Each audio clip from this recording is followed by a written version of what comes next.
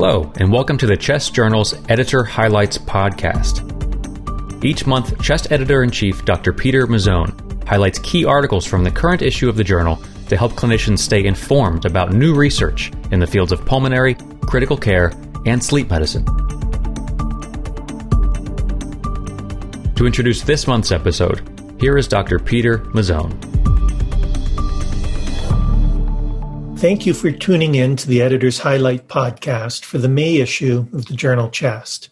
We have a great lineup of original research and review articles in this month's issue. Over the next 10 minutes or so, I'll provide a brief overview of original research manuscripts published in each of our content areas.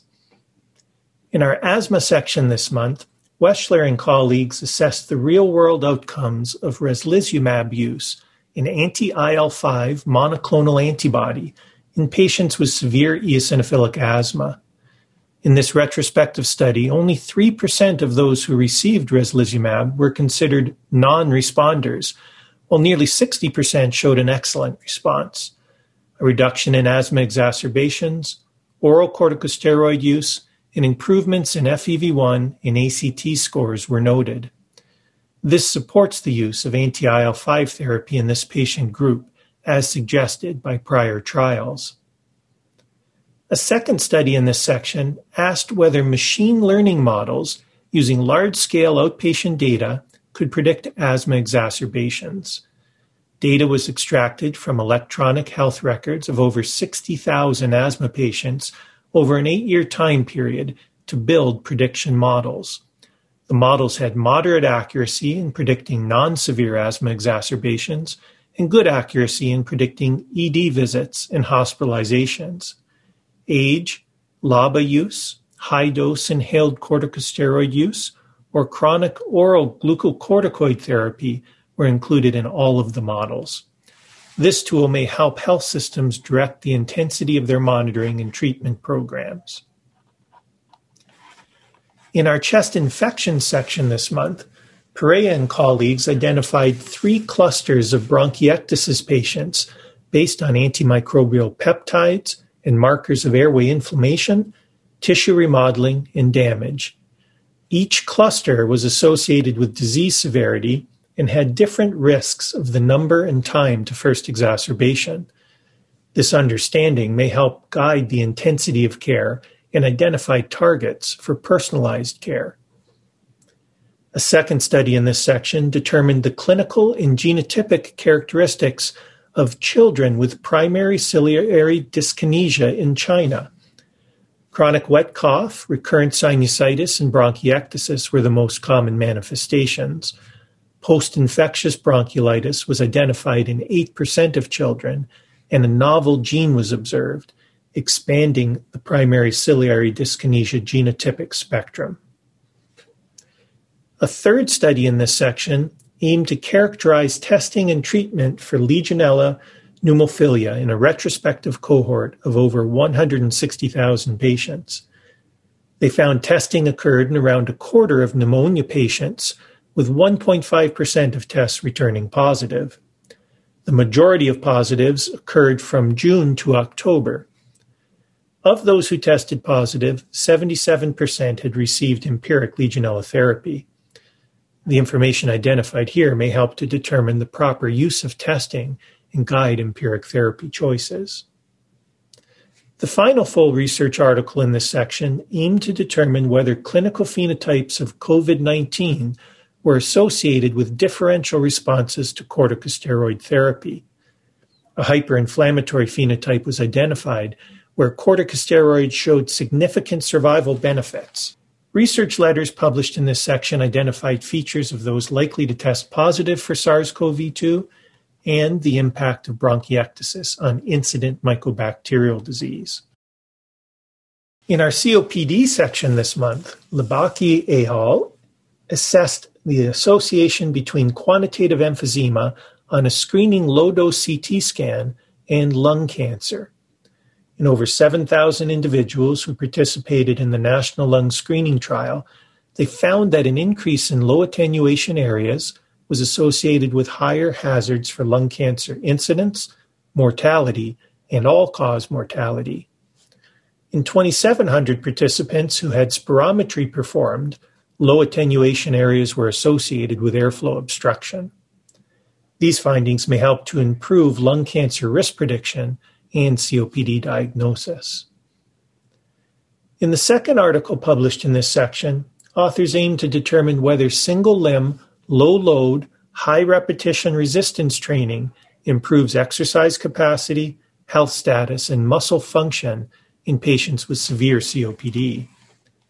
They found that single-limb training led to improvement in the percentage of individuals who exceeded the clinically important difference of improvement in the 6-minute walk and a relevant reduction in dyspnea during training. This approach may allow for greater tolerability of training and thus better outcomes in this group. A How I Do It article on placement of endobronchial valves for emphysema treatment rounds out this section. Our critical care section this month includes 5 original research articles. The first was a randomized controlled trial that assessed whether maintaining low tidal volume ventilation during cardiopulmonary bypass could reduce postoperative pulmonary complications compared to no ventilation. No difference was found in the entire study cohort, whereas in just those who underwent isolated coronary artery bypass grafting, lower complication rates were found in the ventilation group. The second article in this section was a retrospective cohort study of patients receiving mechanical ventilation in 780 hospitals in the Premier Research database. They found those that spent the longest time undergoing mechanical ventilation consumed a disproportionate amount of resources, making them a potential target for streamlining care. The third article used data from the national inpatient sample to reveal that care in urban teaching hospitals, hospitals in the northeastern United States, and Medicaid insurance coverage were associated with prolonged hospitalization in patients with acute respiratory failure. During the 10-year study period, incidence and mortality decreased among those with prolonged length of stay. This information may inform care planning for those with acute respiratory failure. The fourth article in this section is a retrospective multicenter cohort study that found the administration of a phenylephrine push prior to norepinephrine infusion in patients with septic shock led to improved rates of hemodynamic stability at hour 3, but not at hour 12. Receipt of the push was associated with higher ICU mortality, leading the authors to suggest caution in its use. The final research article in this section identified 3 clusters of critically ill COVID-19 patients, each with distinct immunologic features: cytokine release, complement activation, or B lymphocyte defects, and associated these with different ICU outcomes. This analysis could lead to targeting of therapies in future clinical trials. A special feature article on the use of LTEX to support the COVID-19 response is also included in this section. Our diffuse lung disease section this month includes a double-blind, placebo-controlled, multi-center trial by Drake and colleagues that aimed to determine the safety and efficacy of antimycobacterial therapy in sarcoidosis. They found no difference in FVC or 6-minute walk distance between the treatment arms, and the change in the St. George's Respiratory Questionnaire favored placebo. This dampens enthusiasm for the pursuit of this therapy in sarcoidosis. A second study published in this section assessed whether survival varies between interstitial lung disease patients with and without self-reported familial pulmonary fibrosis. Family histories of over 1,200 consecutive patients were systematically collected from 2 centers. Those with familial IPF had an 80% increased risk of death or transplantation compared to sporadic IPF. Those with familial non-IPF ILD had a 2-fold increased risk compared to non-familial forms and a risk equal to that of sporadic IPF. These results may help identify groups who could benefit from early intervention. In our Education and Clinical Practice section this month, Luthwaite and colleagues developed and externally validated a contemporary reference set for peak cardiopulmonary exercise test responses in adults. Normative reference ranges for 28 peak CPET parameters and prediction models for 8 peak CPET parameters were equivalent to measured values in the validation set and performed better than previously available prediction tools. A second article published in this section evaluated the incidence and clinical features of swimming-induced pulmonary edema in candidates undergoing U.S. Navy special warfare training. 5% of over 2,100 candidates developed swim-induced pulmonary edema. Cough was the dominant symptom, and crackles were present in half of those with swim-induced pulmonary edema. An interstitial pattern with periphyseal thickening was commonly seen on imaging. There were no predictive features of who would develop this syndrome. Chest reviews in this section included one describing emotional intelligence from our leadership series and another about medical education during the COVID-19 pandemic. A How I Do It describing assessment for air travel can also be found in this section.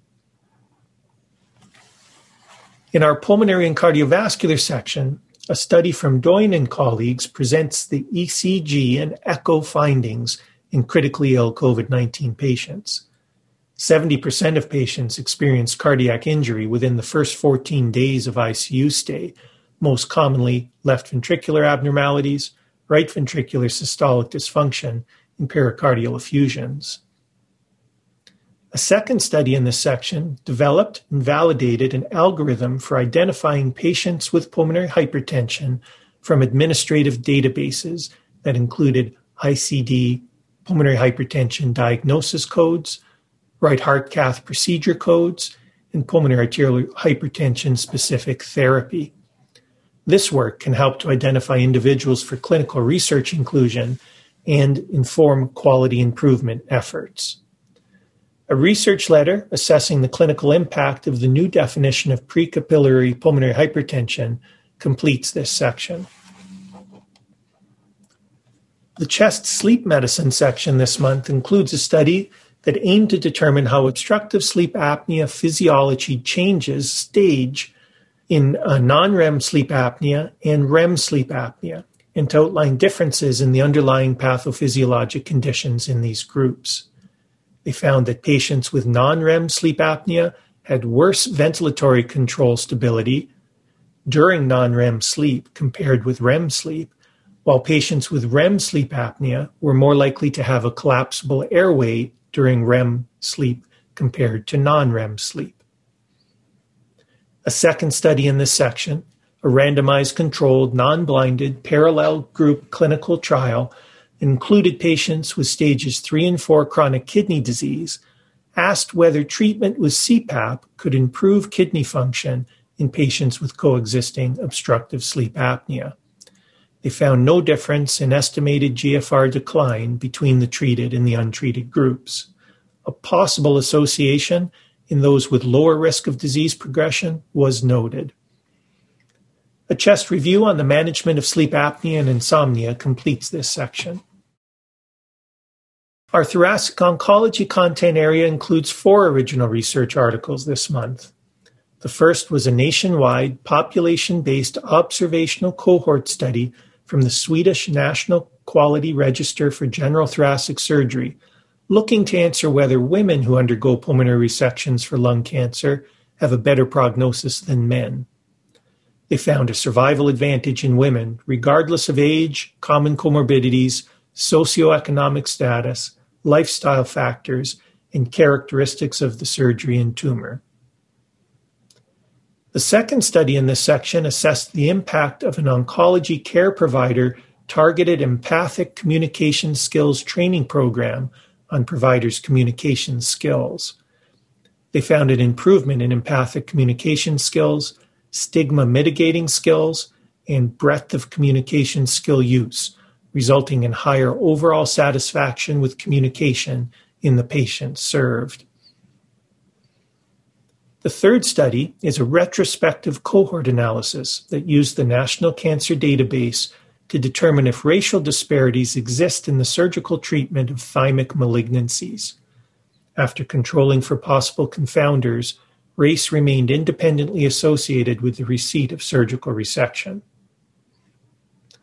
The final study in this section identified potential value in lowering age and smoking history eligibility criteria for lung cancer screening in World Trade Center exposed fire department rescue and recovery workers.